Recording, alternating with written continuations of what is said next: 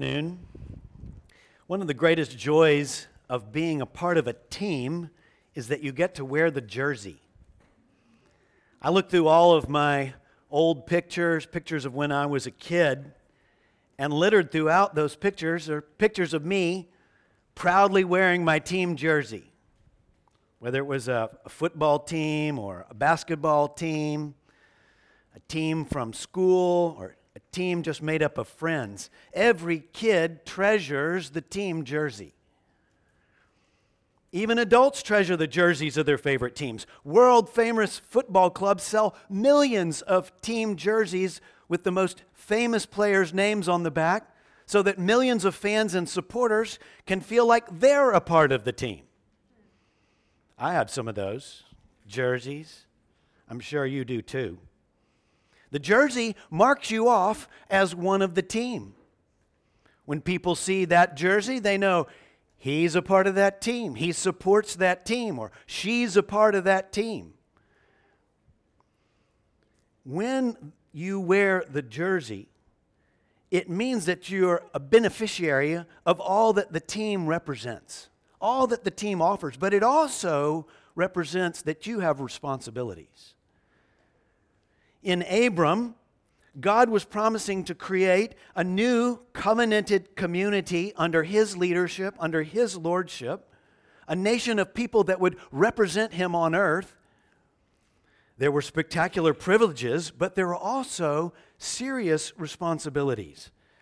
And today we're going to see how God would mark off his covenant community, give them the team jersey, so to speak, so that all the world would know where his people's allegiance lay. If your allegiance is with God, the God of the Bible, he wants to mark you off as belonging to him as well. And today we're going to find out how. Turn with me in your Bibles to Genesis chapter 17.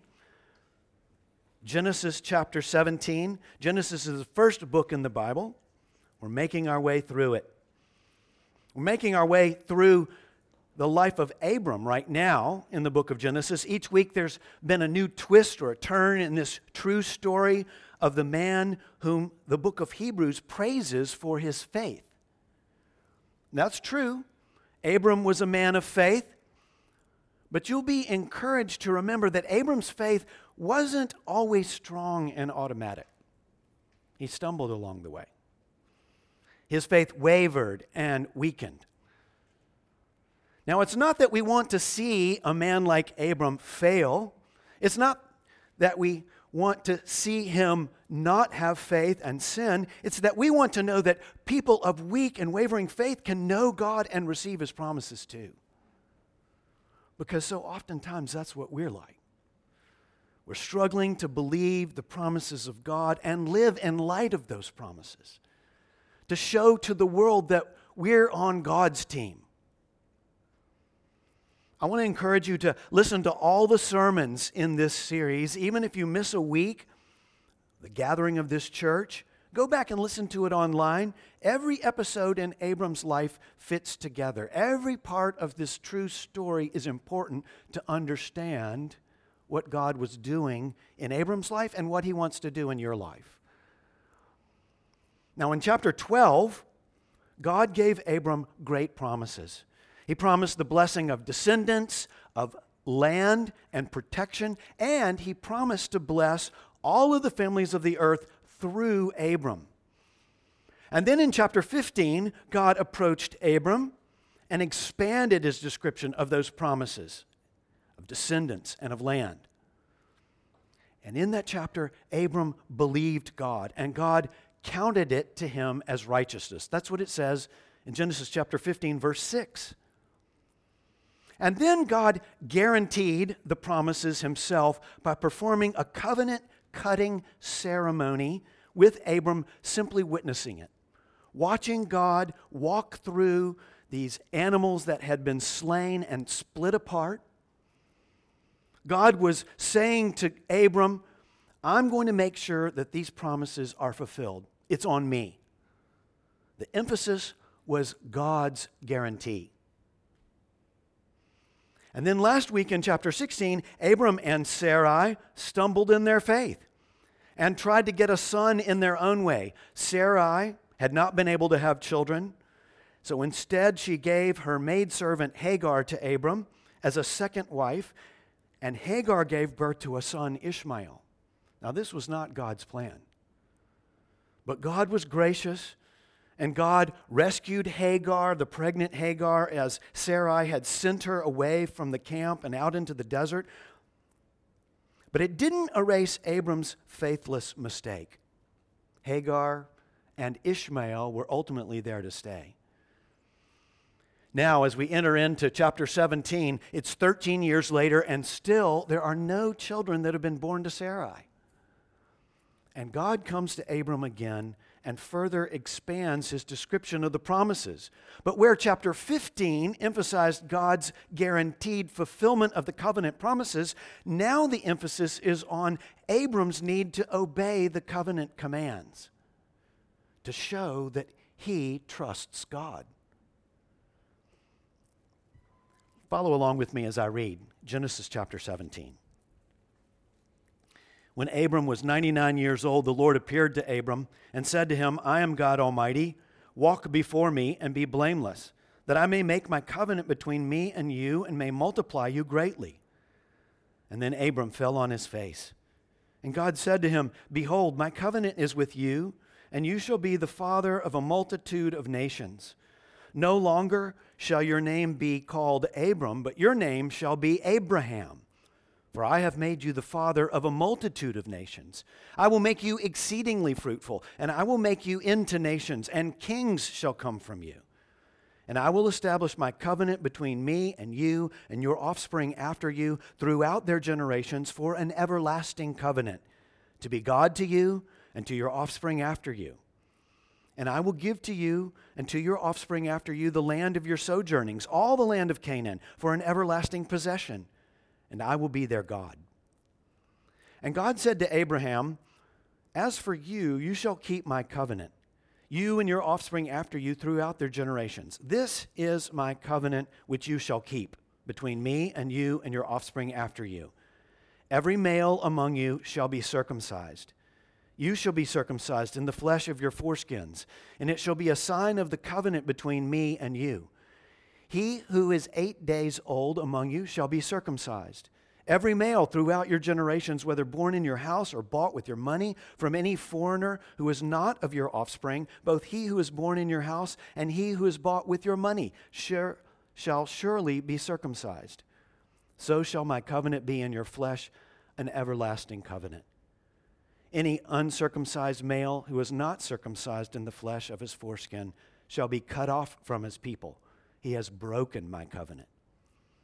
And God said to Abraham, As for Sarai, your wife, you shall not call her name Sarai, but Sarah shall be her name.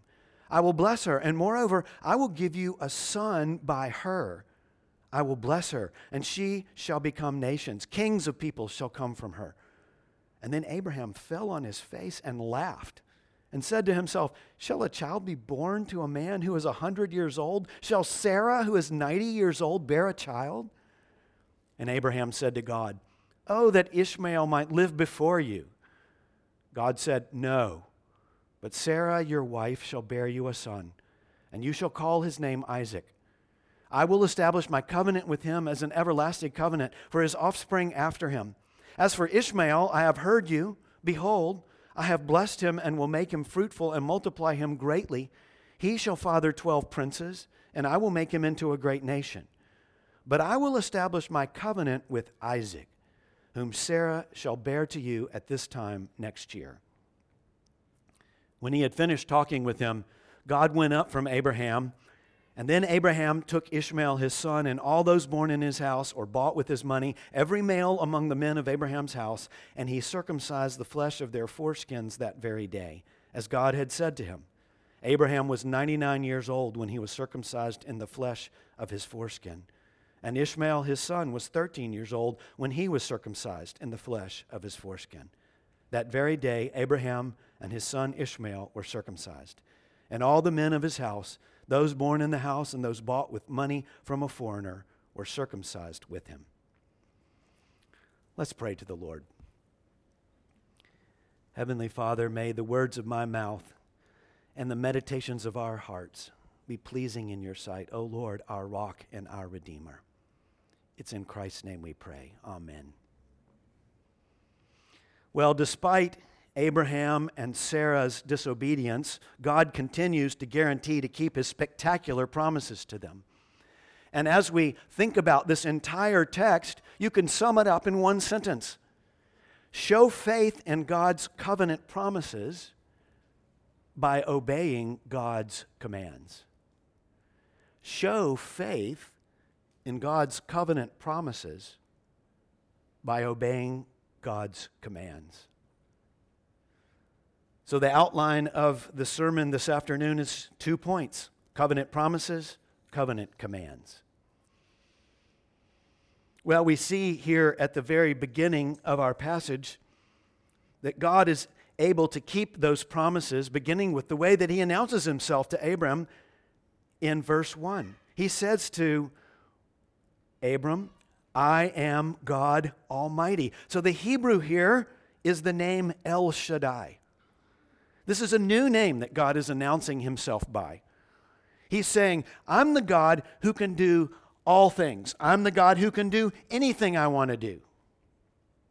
And throughout the rest of the Old Testament, God will announce himself as El Shaddai, particularly when his people are weak and hard-pressed, when they see no way out of what looks like an impossible situation. He's reminding them of something. And that's exactly what Abram and Sarai are facing here. They have the promise of descendants and land, but Sarai is old and hasn't conceived, and the land is filled with many, many other powerful nations. The only way that God's promises could still come to pass were if God could do the impossible. What an encouragement God's name must have been to Abram. I am El Shaddai, God Almighty. It would have been a constant reminder that God can do all things, that this God is infinitely powerful. Now, this is the same God that we serve, brothers and sisters. God Almighty, the one who can save sinners and bring all of history to the exact outcome that he has planned and determined. The one who can create anything out of nothing.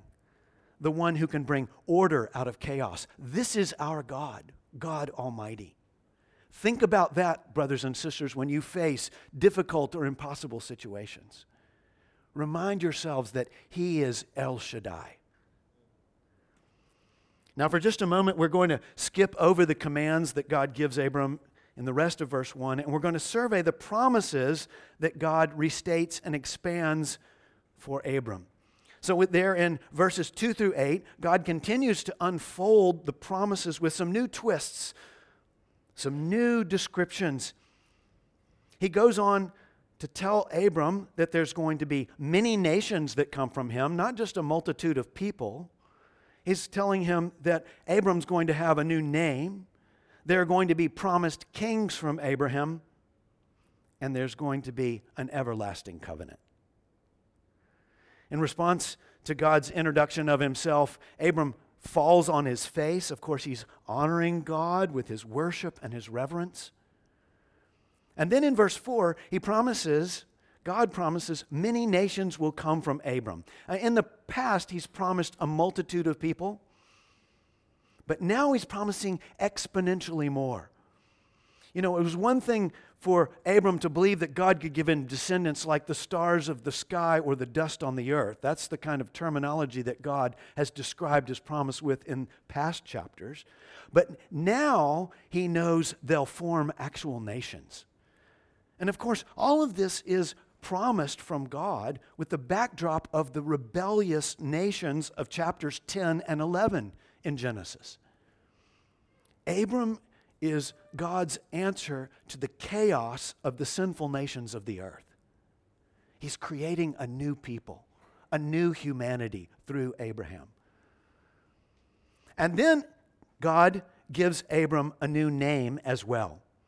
Abram means exalted father, but Abraham means father of nations. From the first few pages of Genesis, God has named things based on his authority over them. And now he's renaming Abraham based on the promises that he's guaranteed. It will happen, God is saying through this renaming of Abraham. It will happen because he's God Almighty. He's El Shaddai. He can bring it to pass. And then in verse 6, God promises kings will come from Abraham.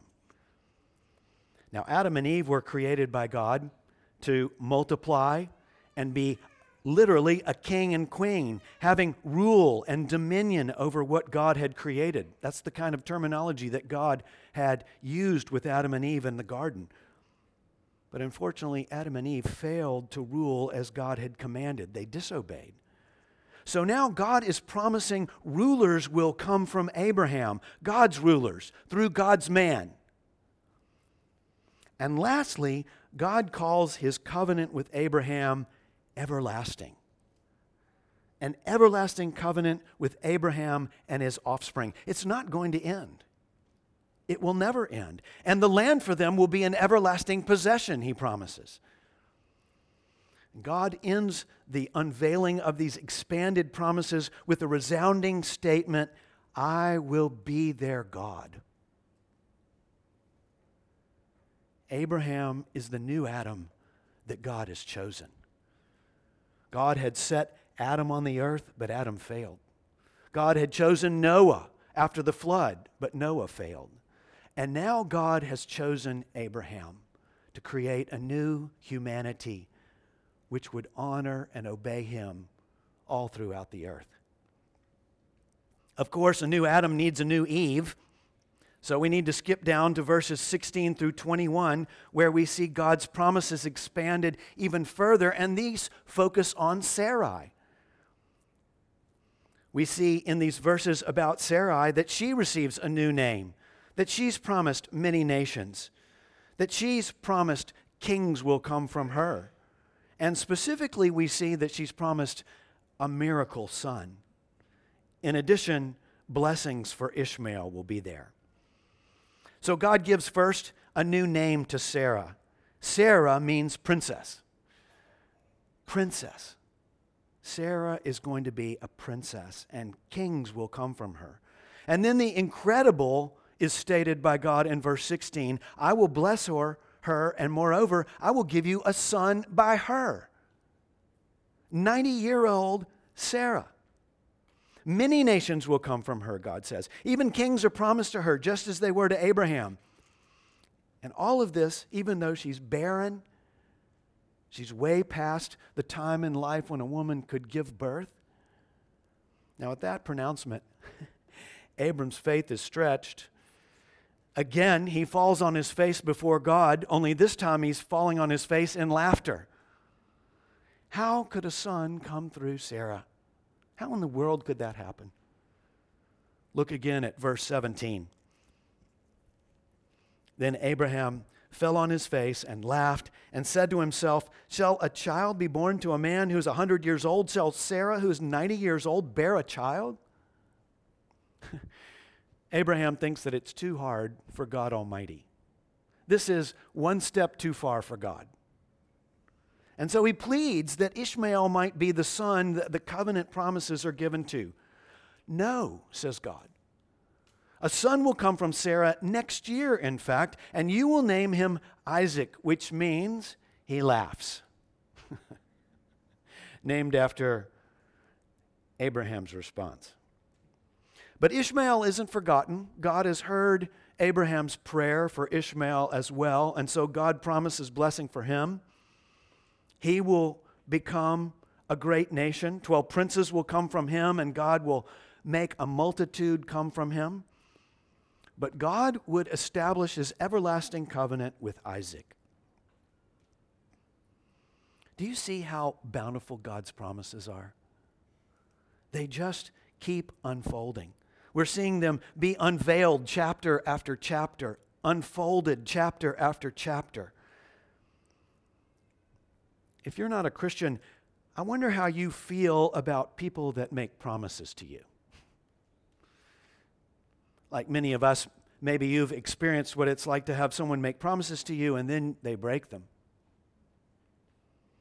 Sometimes that's been maybe an employer for some of you, or maybe a friend, even a trusted friend. Sadly, many of us have parents who have broken promises that they've made to us. That's perhaps the hardest thing to take. Those that we need to depend on most fail to keep their promises sometimes. Even we fail to keep our promises. It's no wonder that we're often cynical then and distrusting of the people around us, even one another in the church. Someone makes a promise, and for some of you, the natural response inside is to think, hey, what's the catch? I wonder when this person is going to show their true colors and they're going to fail me. But here, in this God Almighty, maker of heaven and earth, the God who never changes, who never lies, who is making the most impossible promises of all, we have a God who will keep His promises. He'll never break them. And all of these promises are meant to be everlasting and to have worldwide impact. Everlasting covenant promises that guarantee blessings for all the families of the earth. I wonder, do you feel cynical toward God and His promises? Do you wonder if this is possible? Do you feel like maybe if you were Abraham, you'd fall down laughing to yourself? 2,000 years later, after the coming of Jesus Christ, these promises of God would be fulfilled in Jesus, 2,000 years after Abraham. The gospel is the good news that although we've sinned against God and deserve His wrath and His eternal punishment, He's shown mercy and love to us by sending His Son, the promised Son of the Father. Fully God and fully man, and yet He was without sin. He was crucified in our place and raised so that we might be declared righteous through our faith in Him, our trust in Him. Have you trusted in the one who is the fulfillment of all of God's covenant promises? God has kept His promises from 4,000 years ago, and He continues to keep His promises. Will you believe in this God of promises? Will you repent of your sin and trust in the one that He sent in order to receive the eternal life that He offers? And through this gospel, this good news that comes to us from God, we have Jesus Christ as our Lord and King. The one whom Paul said in Ephesians, "Blessed be the God and Father of our Lord Jesus Christ, who has blessed us in Christ with every spiritual blessing in the heavenly places." Those worldwide promises that were meant to come through Abraham have come to us in Jesus. Now, Isaac was the miracle child that was born to Sarah and Abraham, but Jesus was the future king that would one day come through their descendants. Isaac's birth was miraculous, but Jesus was even more so. Isaac was born to an old lady, but Jesus was born to a virgin. In Christ, the nations have gained access to God Almighty. And as the gospel has gone out throughout the world, the nations have poured into the kingdom of God. And every believer who trusts in Him, who trusts in this King of Kings and Lord of Lords, becomes a son or a daughter of the King. We, then, are the future rulers of the new heavens and the new earth, under the glorious rule of our Lord Jesus Christ. Everyone who trusts in Christ is a spiritual descendant, a spiritual offspring of Abraham, who trusted in God's great, spectacular promises. Listen to Paul in Romans chapter 4, verses 16 and 17. That is why it depends on faith, in order that the promise may rest on grace and be guaranteed to all His offspring, not only to the adherent of the law, but also to the one who shares the faith of Abraham, who is the father of us all, as it is written, I have made you the father of many nations, in the presence of the God in whom he believed, who gives life to the dead and calls into existence the things that do not exist. Do you share the faith of Abraham in the promises of God? The promises of God that have now become the gospel of Jesus Christ? Don't doubt this God of promise. His word is true. His promises are sure for you and I. Well, God restates and expands his promises to Abraham and Sarah, but he also gives commands. You see, obedience is required to gain access to the promises. And so our second point this afternoon is covenant commands. Obey God's covenant commands. We saw how God introduced himself to Abraham as El Shaddai, God Almighty, in verse 1. But God doesn't stop there. He quickly shifts the attention to Abraham's responsibility in this covenant relationship. Look back at verse 1 with me. God goes on after he introduces himself to say, walk before me and be blameless. It's as if God is responding to the mistakes of Abraham and Sarai 13 years ago and the family chaos that came about because Abram listened to Sarai and took Hagar as a second wife. To walk before God meant that Abram was to represent God on earth. Abram is God's ambassador, therefore. Just like an ambassador from one country represents the country inside of that country, Abram was to represent God on the earth. If you meet an ambassador from a particular country and you're not impressed with the character of that ambassador, it will reflect poorly on the country he or she comes from. Abram was to represent God before the nations of the earth. When the people around Abram saw his life, they would know something about God's character. Brothers and sisters, this is a command that applies to every Christian today as well. Just like Abram, we're to walk before God. We're to represent him. Paul says in 2 Corinthians 5:19, we are ambassadors for Christ, literally. Paul says in Ephesians chapter 1, 3 and 4, blessed be the God and Father of our Lord Jesus Christ, who has blessed us in Christ with every spiritual blessing in the heavenly places, even as he chose us in him before the foundation of the world. Why? That we should be homely and blameless before him. Holy and blameless. The salvation we gained by believing in God's promised Messiah, Jesus Christ, came to us for a purpose, so that we might walk blamelessly before God. What do the people around you know about God based on your life? What do they see in you of your God? Are you fighting for moral purity? If you're not fighting sin, sin will win. Now, God continues in verses 2 through 8 to recount and expand on those promises. We covered that earlier.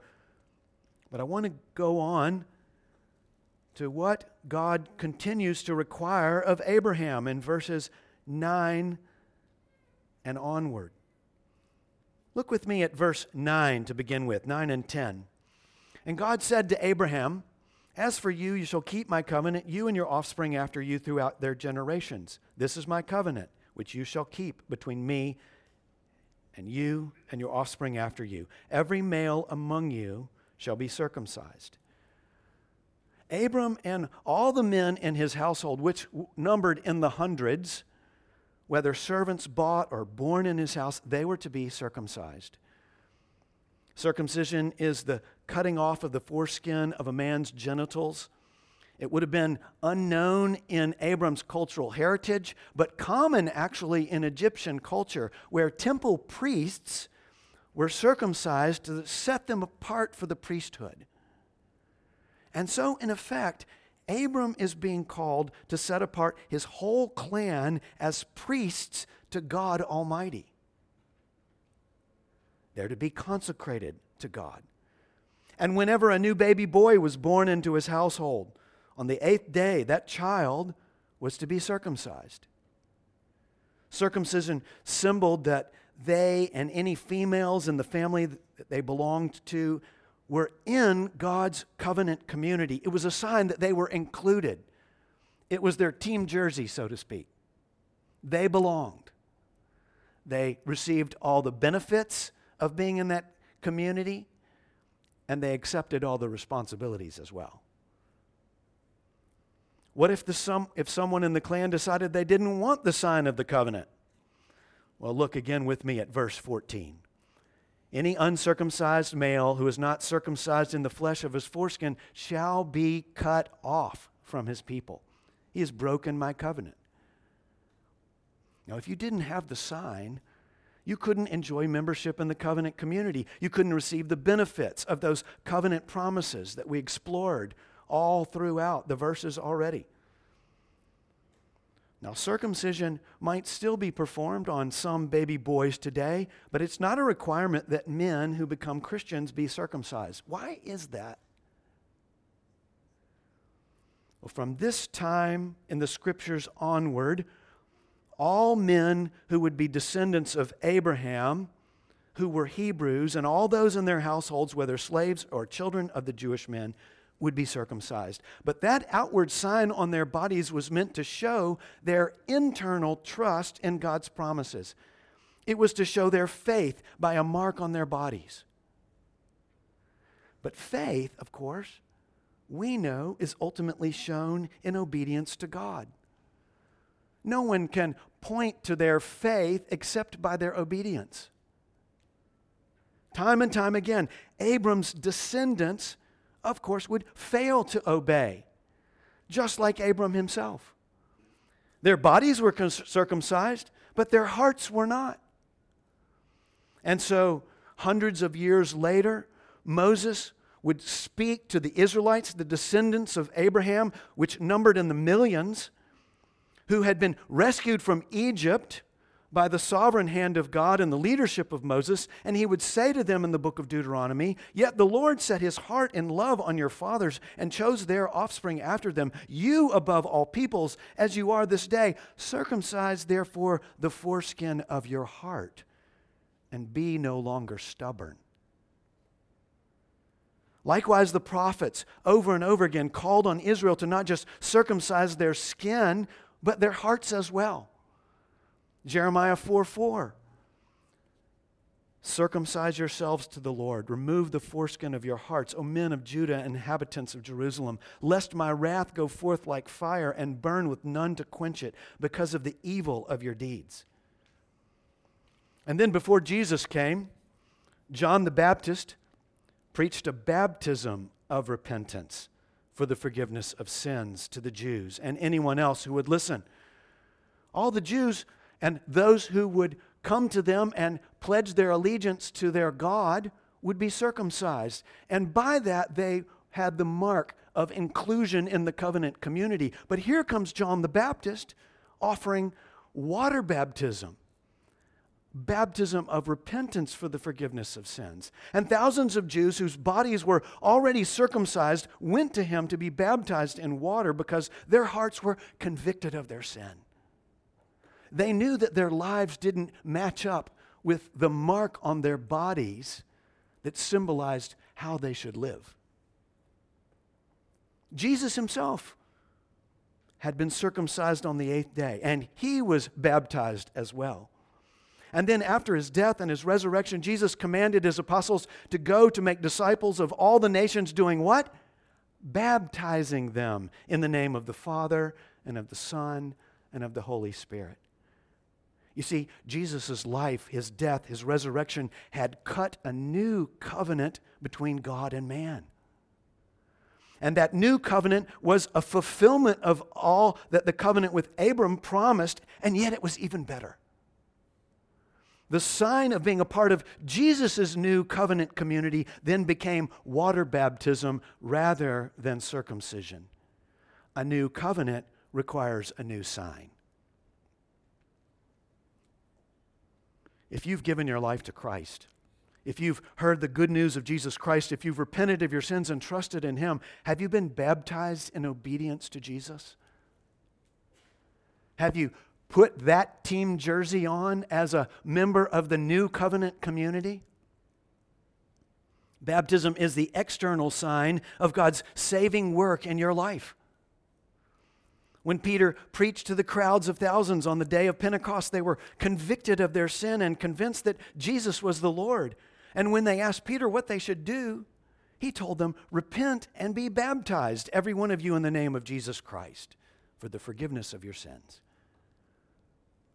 God still calls you and I to be obedient, to take on the sign of our membership in the covenant community. If you've not been baptized in obedience to Christ's covenant command, come and talk to myself or talk to one of the elders of this church. We want to help you walk in obedience to Christ. But we have to go further in our explanation of baptism as a commanded sign of the new covenant, don't we? Some churches, of course, true churches that preach a true gospel, baptize not only adults who convert to Christianity, but also infants. They read the Old Testament passages like this one, this very one, and they understand that children of believers should be baptized. But some churches, like ours, only baptize people who are able to profess Christ. Only those who are able to demonstrate that they've repented and trusted in Christ. Why do we only baptize young adults or those older who are professing Christians? And why do we only allow church membership for those who were baptized after professing their faith in Christ? Well, the answer is that the new covenant brought about by Jesus has some important differences when compared to God's covenant with Abraham. Where the old covenant with Abraham couldn't guarantee a circumcised heart, the new covenant in Jesus does. The prophet Ezekiel spoke about this new covenant that Jesus would usher in and that God would make with his people through Christ. He says through the prophet Ezekiel in chapter 36, "And I will give you a new heart, and a new spirit I will put within you. And I will remove the heart of stone from your flesh and give you a heart of flesh. And I will put my spirit within you and cause you to walk in my statutes and be careful to obey my rules." Paul wrote to the Colossian church, and we read it earlier in your bulletins. "In him, Jesus, also you were circumcised with the circumcision made without hands, by putting off the body of flesh, by the circumcision of Christ, having been buried with him in baptism, in which you were also raised with him through faith in the powerful working of God, who raised him from the dead. And you who were dead in your trespasses and in the uncircumcision of your flesh, God made alive together with him, having forgiven us all our trespasses by canceling the record of debt that stood against us with its legal demands."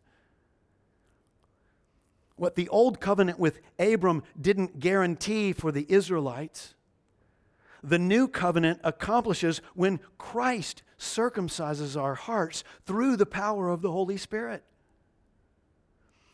And so, in a very real way, circumcision is still carried out on every member of the new covenant community. Only now that sign that was made in their flesh under the old covenant with Abram is now made in our hearts by Christ's Spirit under the new covenant. The covenant with Abram would create a physical nation through natural birth, but the new covenant in Jesus creates a spiritual nation through spiritual birth. And so now we apply the covenant sign of baptism to men and women, and only to those who are members of the new covenant through repentance and faith in Christ, those who have been circumcised in their hearts by Christ. Those are the hearts Christ circumcises. Those whose hearts Christ circumcises, we baptize. You see, the old covenant was guaranteed by God. He would carry it out no matter what. The promises would be fulfilled, but the covenant also demanded complete and total obedience. We don't have to look at Israel to wonder how it's possible that both conditions are fulfilled, do we? Israel failed time and time and time again, just like we have. And so God in His mercy sent His Son of the covenant, Jesus Christ, who walked before God with complete and unfailing blamelessness. Praise God for Jesus. Well, we haven't looked at the very end of this passage. How did Abraham respond to this command to obey the covenant requirements? In verses 23 through 27, Abram immediately circumcises himself and his entire household. Hundreds of men were circumcised, it says, twice on that very day. This is the evidence of Abraham's faith. He was showing forth his faith in these great promises of God through his obedience to the covenant commands. And so should we, brothers and sisters. We should live in obedience to Christ. We should live in obedience to His Word. We should be searching the Scriptures with tender hearts day in and day out, ready with our circumcised hearts to respond in repentance and faith. Jesus kept the covenant perfectly so that all who trust in Him are counted as blameless. And we're then gifted with His righteousness. We're then filled with the Holy Spirit who convicts us of sin and enables us to walk in obedience to God's commands, something that we could never do so before on our own. The unconditional promises of God are kept by Jesus. The conditional commands of God are kept by Jesus. And so now we show our faith in God's covenant promises, His gospel promises, by obeying His gospel commands. We put on the team jersey. We walk as Abraham walked. We walk as Jesus walked as best we can in the power of the Spirit, to show forth to the world whose we are and who offers eternal life. Let's pray. Heavenly Father, we praise You and thank You that You have given us Your Son. We praise You that You unconditionally promised to fulfill the requirements of the covenant, to meet the demands of the very commands that You would give. Oh Lord, we praise You that You've done this in Christ.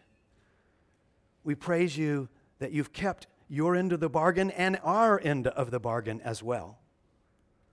We praise You for Jesus. Oh Lord, help us walk in obedience to Your commands in order to show forth to the world whose we are. In Christ's name we pray. Amen.